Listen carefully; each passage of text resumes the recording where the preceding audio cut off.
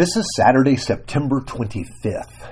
Last fall, in our Thankful series, I told a story related by Pastor Rod Rosenblatt. It seems that a man fell overboard during a Caribbean cruise, and it wasn't easy, but the ship managed to turn around to rescue the man.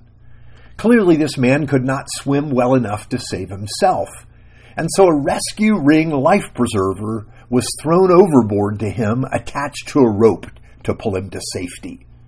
When the man was safely on board, he remarked to the watching crowd, "Did you see the way I grabbed that life ring? Did you see how well I held on and how I saved myself? There has to be some award for that. I must be some kind of hero." Okay, we should laugh. Here was the man that managed to endanger his life by going overboard. The ship had to turn around and rescue him, but he's made himself the hero because he held on to the life preserver. It's a silly story. But I retell this because in this section of Colossians, we are not mentioned in any active way until the end. Here's our verse. Colossians 1:13-14. He, that's God, has delivered us from the domain of darkness and transferred us into the kingdom of his beloved Son, in whom we have redemption, the forgiveness of sin. Yes, Paul starts with the message of grace. God rescued us. Jesus' coming was a rescue campaign that depended completely on him. It requires nothing of us. We are delivered. We are rescued.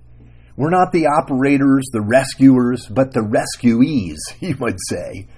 We didn't affect our own rescue and save ourselves. We didn't even reach out and grab the life ring. We were overboard, unconscious, and dead. And Jesus rescued us and restored us to life. He got us breathing and our hearts beating again. As we saw yesterday, and you who were once alienated and hostile in mind, doing evil deeds, he is reconciled in his body of flesh by his death. That's Colossians 1:21. So these statements of our rescue are the bookends on either side of this description of the identity of our rescuer. That would be the question we would ask, is it not? I mean, if someone rescued you and saved your life, you would want to know who did it and why they did it. And this is especially true if that person lost their life saving yours. Now, this is why Paul tells us, this is God in human flesh. He did this to end the alienation between us. And the God that made us and loves us did so out of love for us. I remember years ago, shortly after I returned to Miami, I bumped into the father of a friend from high school. He had just received a heart transplant. He explained that now he had a Cuban heart. The man that died as organ donor was Cuban. Now think about that. You would want to know the man that rescued you, the person that saved your life. Perhaps you have seen the stories of transplant patients that have met the family members of those whose organ they received. These are powerful moments. They're moments of deep gratitude. As we learned yesterday, there's a realization of the cost. They lost a family member they dearly loved, and now you have a new lease on life. You see, this is the grace we've received. Now, we look at this today because we always want to find a way to pay for what is given freely. We want to try and earn the gift. We want to prove ourselves worthy of it all.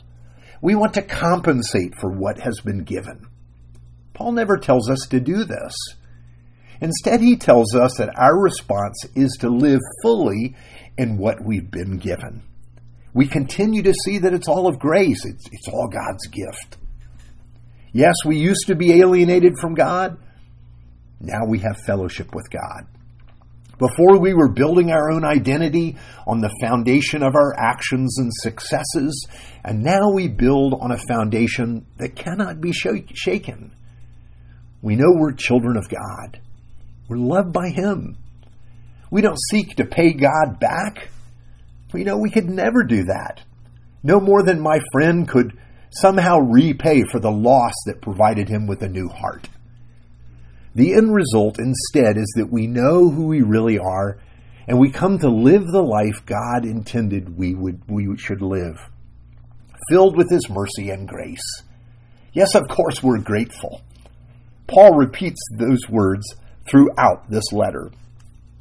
Who walk in a manner worthy of the Lord, fully pleasing to Him, bearing fruit in every good work and increasing in the knowledge of God, being strengthened with all power according to His glorious might, for all endurance and patience with joy, giving thanks to the Father, who has qualified you to share in the inheritance of the saints in light.